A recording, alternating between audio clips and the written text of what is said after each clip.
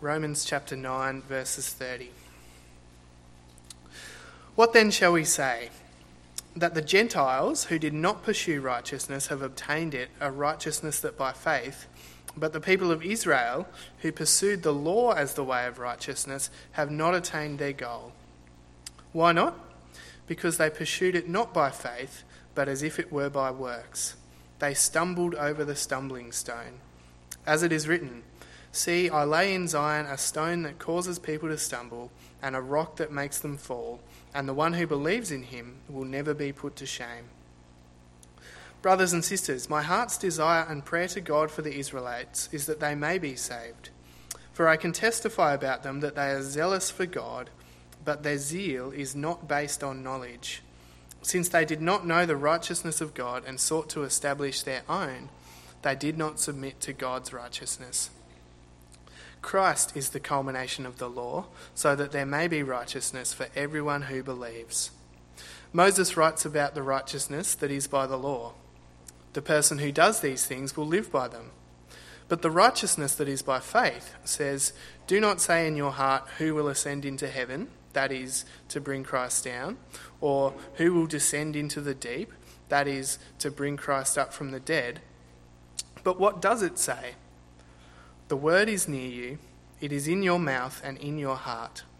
That is the message concerning faith that we proclaim.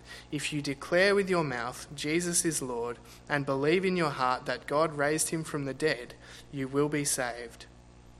For it is with your heart that you believe and are justified, and it is with your mouth that you profess your faith and are saved. As Scripture says, anyone who believes in him will never be put to shame. For there is no difference between Jew and Gentile. The same Lord is Lord of all and richly blesses all who call on him. For everyone who calls on the name of the Lord will be saved. How then can they call on the one they have not believed in? And how can they believe in the one of whom they have not heard? And how can they hear without someone preaching to them? And how can anyone preach unless they are sent? As it is written, how beautiful are the feet of those who bring good news. But not all the Israelites accepted the good news. For Isaiah says, "Lord, who has believed our message?" Consequently, faith comes from hearing the message, and the message is heard through the word about Christ. Amen.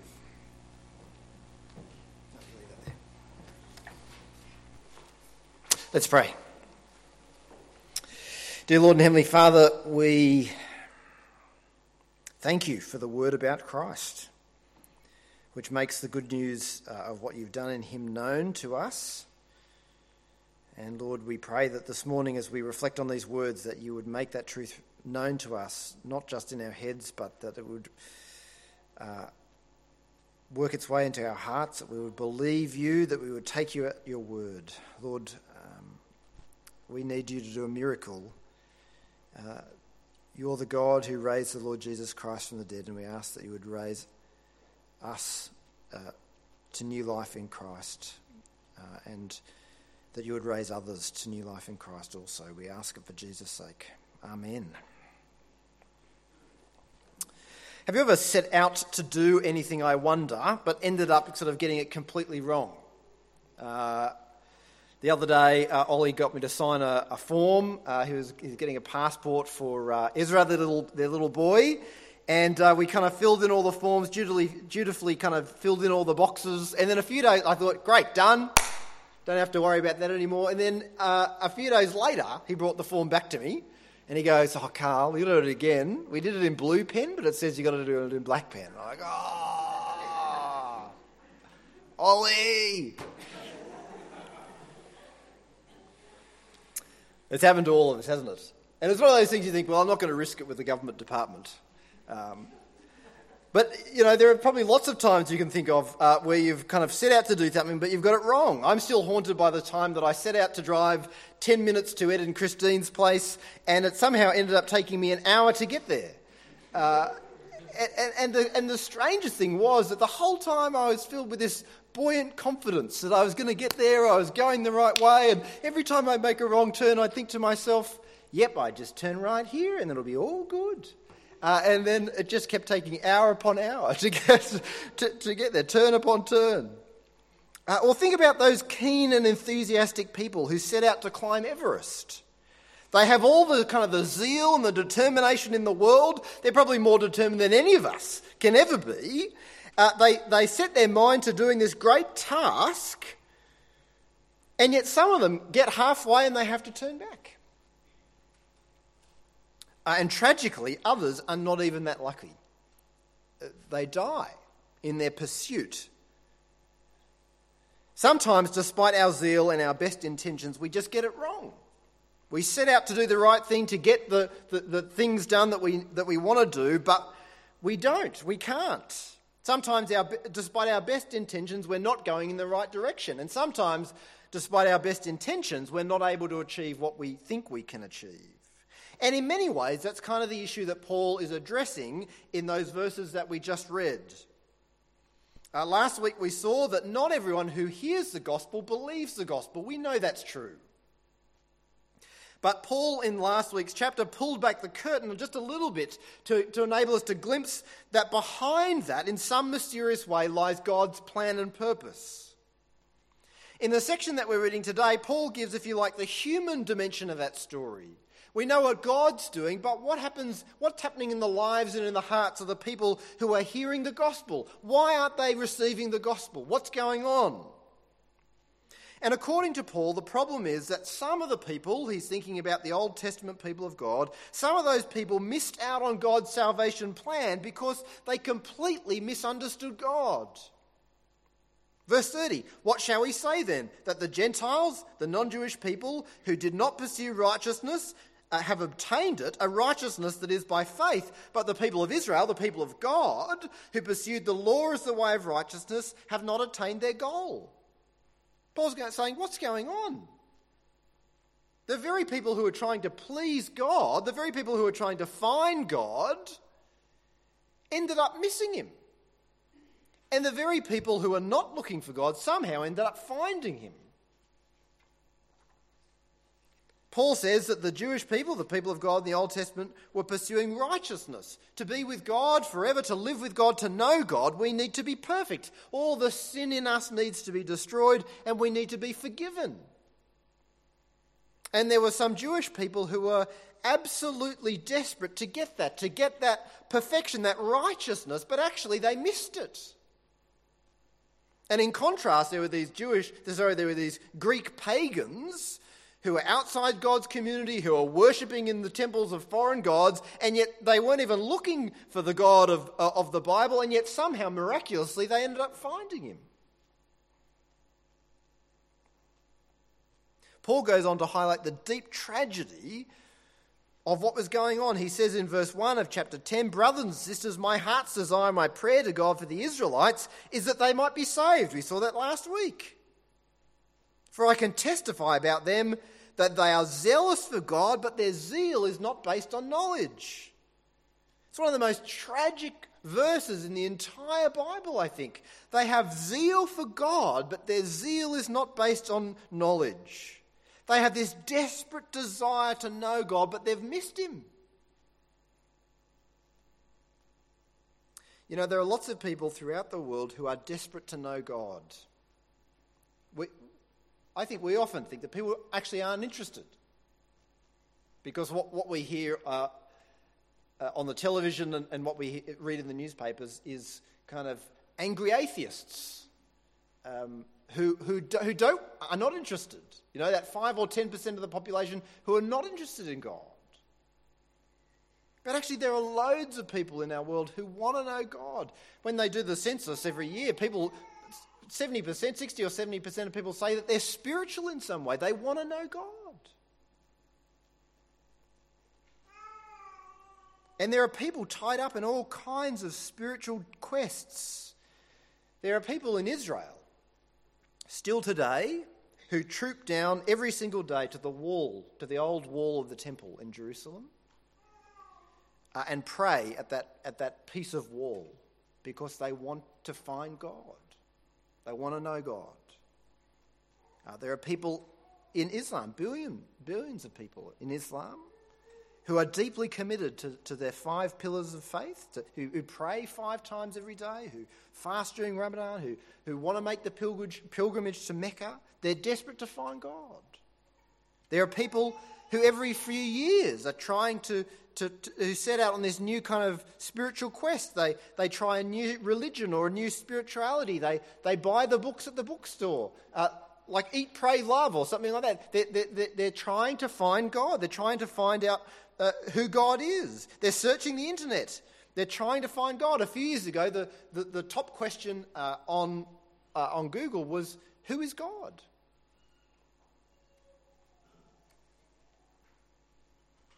But the tragedy is that people are looking in all the wrong places.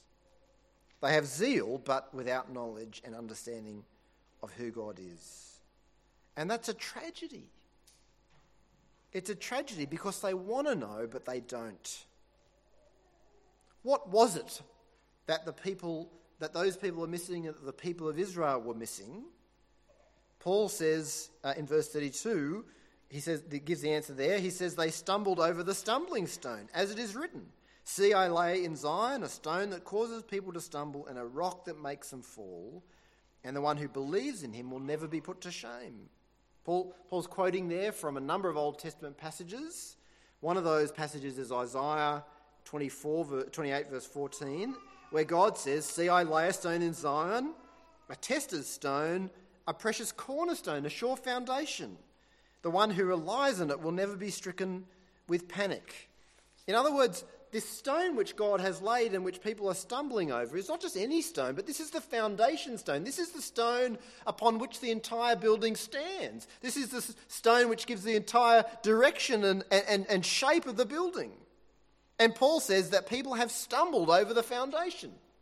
What was the foundation stone? Paul says it's Jesus. Verse 3, since they did not know the righteousness of God and sought to establish their own, they didn't submit to God's righteousness. Where was God's righteousness coming from? From Christ. Christ is the culmination of the law, so that there may be righteousness for everyone who believes. In the Old Testament, God had given his people the law through Moses, and in that law there were rules for how they should live and how they were to order themselves as a nation. There were regulations for sacrifices, there was a temple, there was this whole system of worship. And the problem was that the people who were doing that many of those people failed to realise that those regulations and those rituals were not in themselves the end game. The problem was that many people didn't realise that the purpose of the law was to point to Jesus. In another place, Paul says that the law was like a shadow. Now, when you see a shadow, you meet your friend and you see their shadow on the ground. Imagine if you started talking to the shadow. "Hello. How are you, Bob?" And then you crouched down on the ground and you kind of tried to hug the shadow, "Bob, it's great to see you. Missed you." Paul says, you don't do that, do you? You don't deal with a shadow like that. And Paul says that's what it was like with the law. The law was a shadow. The shadow was cast from the thing itself, from Jesus. But the people of Israel had just seen the shadow and thought, that's the end game. That's what we want, instead of seeing the Jesus who stood behind it. Jesus, who the sun was shining on, in order that the shadow might be cast. You see, what you and I need is not Jesus, not rules, not systems of worship. What we need is Jesus. The only way that we can be acceptable to God, the only way we can know God, is through connecting up with him. And whether it's the Old Testament law that we might hang on to in the place of Jesus, or whether it's something else of our own invention, if whatever it is distracts us from Jesus or replaces Jesus or pulls our gaze away from Jesus, then it's leading us away from the only hope that we have before God, and it's leading us into error and leading us into damnation. So, are you desperate to find God, to meet God, to know God? Then the place that you will find him is in Jesus. If you want to meet God, then ask him to show you Jesus. And you can open up one of the biographies of Jesus' life in the Bible and you can find out who he is. You can find some of those on the back table, stories about who Jesus is. And if you want, you can come and talk to me after the service as well, and we'll find someone to sit down with you and to read through the Bible with you and to help you find out who Jesus is. Because what you need, if you're on a quest to find God, what you need is Jesus. You might have great zeal for God, but if you don't know Jesus and if you're not trusting him, then you've missed the point. And let me say, that's even true if you think you're a Christian.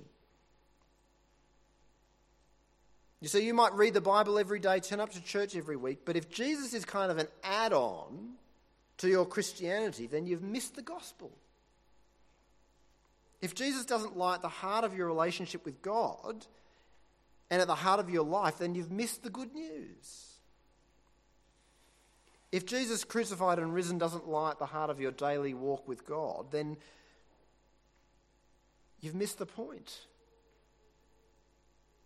There needs to be a deep trust and reliance on the Lord Jesus Christ. He is the one through whom we can know God. So despite their zeal, there were these people from the Old Testament, people of God. They missed the gospel. But bound up, they'd missed that because they'd missed Jesus. But bound up with that was the fact that they'd missed the gospel because they'd thought at the same time that salvation was bound up with what they did rather than with what God did. You see, because they failed to realise that the purpose of the law was to point to Jesus, they ended up thinking that what the law was actually telling them was that they needed to make themselves perfect. When what the law was really saying was pointing to Jesus and saying the way that you can be perfect and righteous before God is through Jesus Christ. But they thought that they had to do it themselves because they didn't see Jesus. They didn't realise that righteousness was a gift to be received rather than something that they could achieve with their own efforts. Paul says in verse 32, another way of saying it is that they pursued righteousness by works, by what they did, rather than by faith, by believing and trusting. Part of the problem, you see, was that the law, although it pointed ahead to Jesus, it also kind of locked people up in this whole system of regulations which God had commanded the people to do in order to preach the gospel. So Paul says in verse 5, he quotes from Leviticus 18, he says, Moses writes about the righteousness that is by law. The person who does these things will live by them. There was life to be found in them because God had commanded them to be done in order to proclaim the gospel. But none of the regulations which the law demanded could actually bring about the life that it offered. They didn't actually achieve what they said. They were just the road sign pointing to the destination. Righteousness and acceptance with God can only be achieved through trusting in what God himself has done, not in what we can do. So Paul says in verse 6, he quotes actually from the law again, Deuteronomy 30, he says, but the righteousness that is by faith says, do not say in your heart, who will ascend to heaven? Because that's to bring Christ down, or who will descend into the deep, that is to bring Christ up from the dead. Paul says that the law pointed beyond itself. The law itself pointed to faith in Jesus Christ. And as he talks about that, as he quotes from the law here, he gets really to the heart of how we think, how you and I think about salvation. If we didn't have the Bible, this is how we would think. We ask questions like this. Who can ascend to heaven? Who's good enough to ascend to heaven? What do I need to get there? Or alternatively, ask the question, well, who's going to descend to the deep? Who's going to go to hell? What do I need to avoid? How can I make sure that I'm not going to end up under God's condemnation? But Paul says those are the wrong questions. The question's not, how can I get there or how can I avoid going there? Those questions focus our attention on what we need to do. And they make salvation about the works that we do, and because of that, then we stumble over Jesus. The answer to the question is not what can I do, but what has Jesus done? Who can ascend to heaven? The answer is Jesus. Who will descend to the deep and suffer the agonies of hell? The answer is Jesus. If you and I link up with Jesus, then we share in everything that he has experienced in our place. He suffered the agony of hell so that we don't have to. He ascended into heaven and he'll take his people to be with him. And all we need to do is to link up with him and entrust ourselves to him and give ourselves over to his care and protection. Instead of asking what we need to do, we need to trust Jesus. Paul says in verse 8, but what does it say? What are we to do? The word is near you, it is in your mouth and in your heart. That is the message concerning faith that we proclaim. If you declare with your mouth Jesus is Lord and believe in your heart that God raised him from the dead, you will be saved. For it is with your heart that you believe and are justified, and it is with your mouth that you profess your faith and are saved. Or in verse 13 he says, everyone who calls on the name of the Lord will be saved. What matters is not what we've done or whether we're perfect enough to make God happy with us. What matters is not that we've avoided all the sins that will make God condemn us to hell. What matters is what's in our heart and mouth.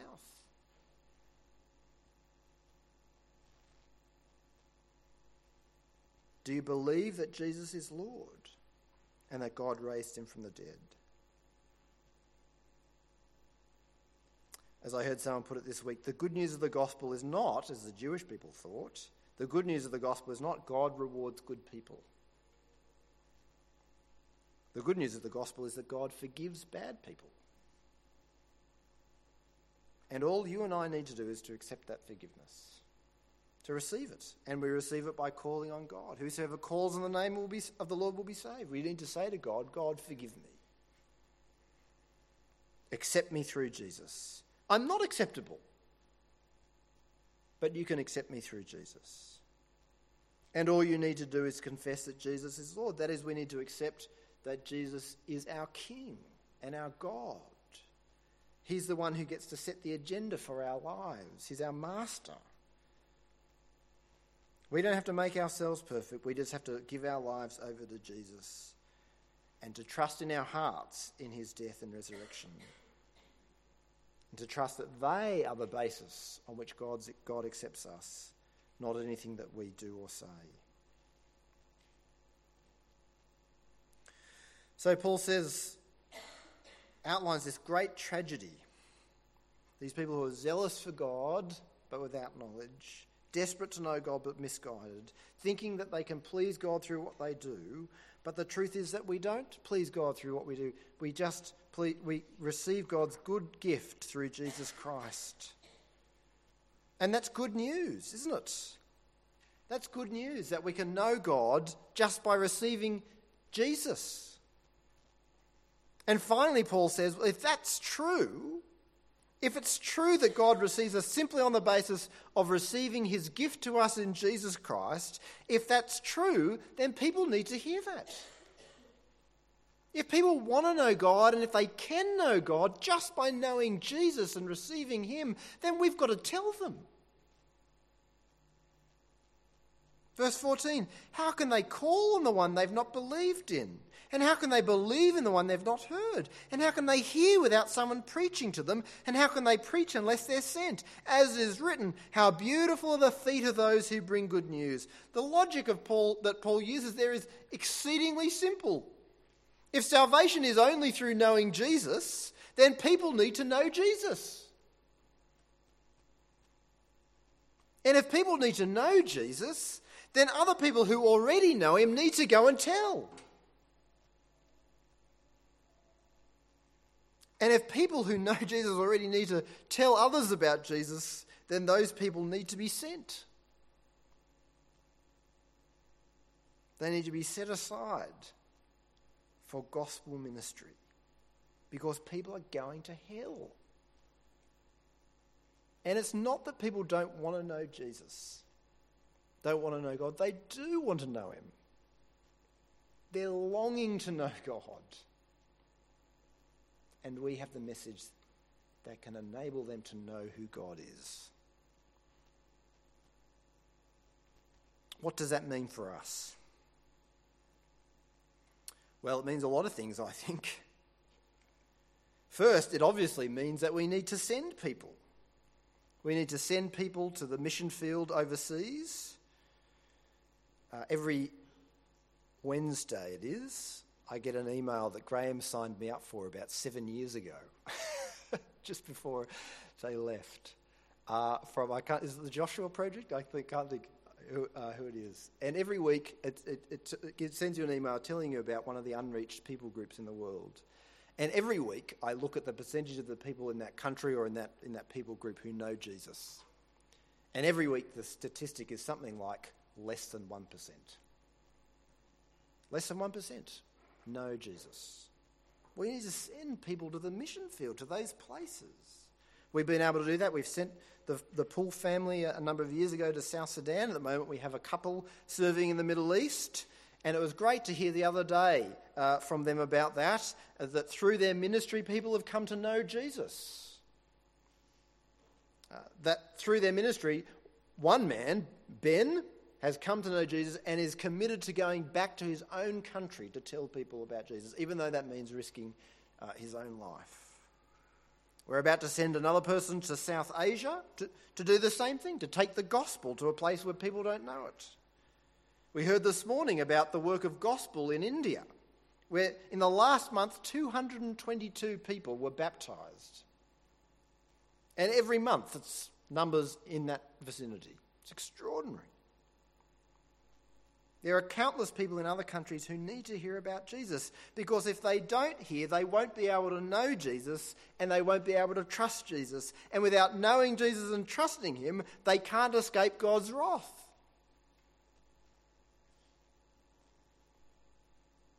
But we not only need to send people overseas, we also need to send people here. That's something I've become more and more convinced of in the last few years. Not only are there many people in other countries who need to hear about Jesus, there are millions in Australia.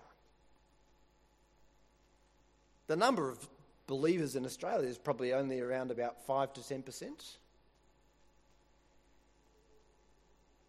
And while we all have a role to play in reaching those people with the gospel, it's desperately important to realise that we also need to set aside people for that work. We need to set aside people to have time to do that work. And the people that we set aside for that work are not just kind of the ordinary run-of-the-mill pastors like Steve and I, but we need to set aside people to focus on that work of evangelism. At the recent FIEC conference and in a follow-up article on the Gospel Coalition Australia, Rory Shiner, pastor from Western Australia, made this point. He said, "Come back with me to the dim, dark days of the 1990s. You might not have even been born then. But come back with me to the dim, dark days of the 1990s. We had some itinerant evangelists like Chapo, John Chapman, an evangelist in Sydney, but they were rare. You might think of Billy Graham as well. Those kinds of people were rare. And apart from them, hardly anyone was employed full-time in evangelism. There were associate ministers who were supposed to, on top of all their other responsibilities, focus on evangelism. Sometimes a keen oddbod with a gift for evangelism would be brought onto staff, only to be swamped by admin and meetings. But the dice were loaded from the start. People were told to do something, but not given the power to do it. And then it fell back to the senior pastor to make evangelism a priority. How exactly? By not running safe church courses? By cancelling staff meeting? By skipping AGMs? By plagiarising sermons? What's his point? His point is that the life of church, and there's lots of good and important things that we need to do in church, the life of church crowds out the focus on evangelism. And we need to set aside people with a focus on that work if we want to reach people with the gospel. We need to free up gifted people for that kind of ministry, not just to do evangelism, but to equip and encourage us to do evangelism. To see what effect that can have, we only need to look at what's happened in this past year through Ollie's work here at the branch and at the university campus. Through the work that he's headed up on the university campus, several people have come to know and trust Jesus. People who wouldn't have come to know and trust Jesus had we not invested financially in that work. Through his work in the church, we've had probably one of the biggest attendances at our Christianity Explored course in 3 or 4 years. And those people who've come along have heard the gospel. Heard the gospel that they may not have heard had we not done that. And those people have been followed up. And they've been shown what it looks like to be a disciple of Jesus through Discipleship Explored, which other people have helped to run as well. It's cost us to do this. It's cost us to have Ollie working for us, and it will cost us if we want to replace him. But the question that I want to ask is, what price do we put on people coming to know Jesus? Because it's not going to be free. It's going to cost us. And we need to work out what cost we're willing to pay. And we not only need to set aside people for ministry in Launceston, in our local neighbourhood, we need to set aside people for ministry throughout Tasmania, especially in rural contexts. In small towns around Tasmania, the church is dying. The church is dying because churches have abandoned the gospel and are now preaching a lie. The church is dying because no one has been thinking about evangelism and no one's been converted in that town for 50 years. We need to plant gospel-proclaiming churches in those towns, and to plant those churches we need to send people. Our vision for the branch is to make this church a hub that can send and support people for ministry throughout Tasmania, and especially in rural communities in the north of Tasmania. To do that, we need to find workers. Where are they going to come from?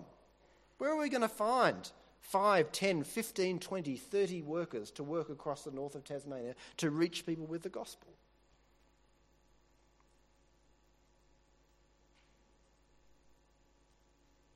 We need to find people who are willing to go, and we need to find the money to support those people. Because it's almost impossible, very, very difficult, for rural communities to support full-time gospel workers. I have no idea how we can possibly do that. It seems a completely overwhelming task, and it's something that we've been thinking about for many years. It seems desperately impossible. But it's important to realise that this is not just our mission, it's not just something that we've invented to give ourselves something to do. This is God's mission. God is in the business of reconciling people to himself through the knowledge of Jesus Christ. God is the God of the impossible. God is the God who raises up gospel workers. God is the God who owns the cattle on 1,000 hills. And so we need to pray that God would raise up gospel workers and that God would give us the finances that we need to be able to support them. But even as we pray, we need to work hard. We need to work hard to raise up gospel workers. And when those gospel workers are put in our lap by God, we need to work and do all in our power to be able to support them. So we need to send people, that's an imperative. But I think we also finally need to remember that God has sent us to make the gospel known where he's placed us. You might not feel sent, but if you've received the gospel, then you've been sent with the gospel. Paul says, I have believed, therefore I have spoken. That is, believing the gospel goes hand in glove with making the gospel known. You might be part of a local public school community. God has placed you there to share Jesus with the people that you come into contact with. You might be part of a local community garden. God has placed you there to share Jesus with the people that you meet. You might be part of a running club or a cycling club or a music club or some other kind of sports club. God has placed you there to share Jesus with the people that you meet. And wherever you live, whatever street you live in, whatever house you live in, God has placed you there to share Jesus with the people who live around you, with the people who work at your local shops, with your doctor, with the people who work at your local coffee shop. God has put you where you are and given you the gifts that you need through the Holy Spirit to make Jesus known to the people who are around you. That you might be able to share the gospel with them in a few minutes in a conversation. You might be able to sit down with them and over a few weeks and a few months to read through one of the Gospels with them. You can invite them to the Christianity Explored course that Ollie talked about earlier. You see, it's important to realise that to be sent doesn't mean that we have to do it all on our own. Not all of us can take someone who's an atheist or an agnostic or a Hindu or a Buddhist from that point all the way to being a completely committed Christian. And we don't have to do that all on our own. We're actually part of a church. We're part of a community of people who know the gospel. And as a practical way to help each other in doing that, we run these courses. We run Christianity Explored. We do that not because we think, I can't think of anything better to do on Tuesday night. We do it because we want to help each other share the gospel. Because we have a treasure, the greatest treasure in the world, a treasure that Jesus says, if a man discovers in a field, he'd go and sell all he had in order to buy it. We have the greatest treasure in the world. And we don't want it to be locked up within the walls of this building.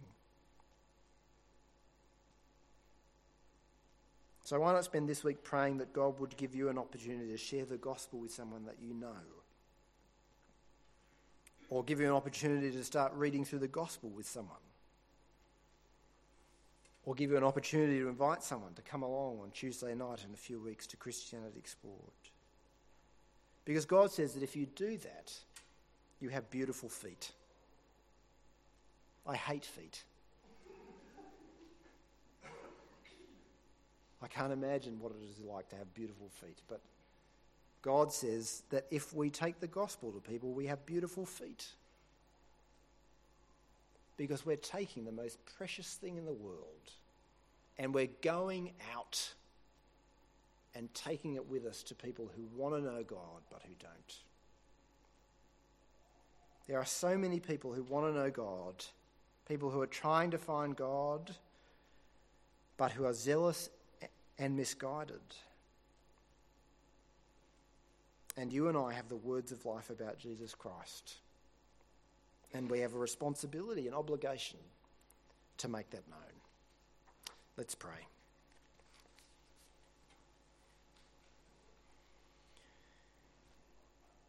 Dear Lord and Heavenly Father, we thank you so much for the gospel, for the good news, that it's not about anything that we can do that can make us acceptable to you, but it's just by receiving the gift of the Lord Jesus Christ. Lord, that's not like other gifts that we might unwrap and leave under the tree, but it's the gift of a person, your own Son. It's a gift of a relationship, someone who can be known and loved and enjoyed, someone who holds us, who protects us, who keeps us, someone who speaks to you in our defence, someone who empowers us and transforms us to be like him. And Lord, we pray that every single one of us here would know that relationship with Jesus Christ, would know him and love him, and that we would belong to you as a result of that. But Lord, we pray too that that gift, that great gift that we've received, would not be hidden under a bushel or under a lampshade, but that, Lord, that you'd help us to make it known. And Lord, there are so many people who need to know that message, who are longing even to know it. And so, Lord, we pray that you would give us all that we need to do it. We ask that you would raise up workers for the harvest field. We ask that you would raise up workers that we can send into all the parts of the world. We ask that you would raise up workers that we can send to people here in Launceston, to rural communities around Tasmania and other places in Australia. Lord, we ask that you would raise those people up, and we ask that you would raise up the support among us, that we might be able to send them and support them in that work and in that ministry. And Lord, we pray that as we do that, that we would rejoice at people being saved from death to life through Jesus Christ. And Lord, we pray that in the places where you've put us, that you would help us to make Jesus known. Lord, as we saw last week, we ask that you would give us the same love for the lost that Jesus had, that we would do anything that others might be saved. Lord, help us to do that, we ask, for Jesus' sake. Amen.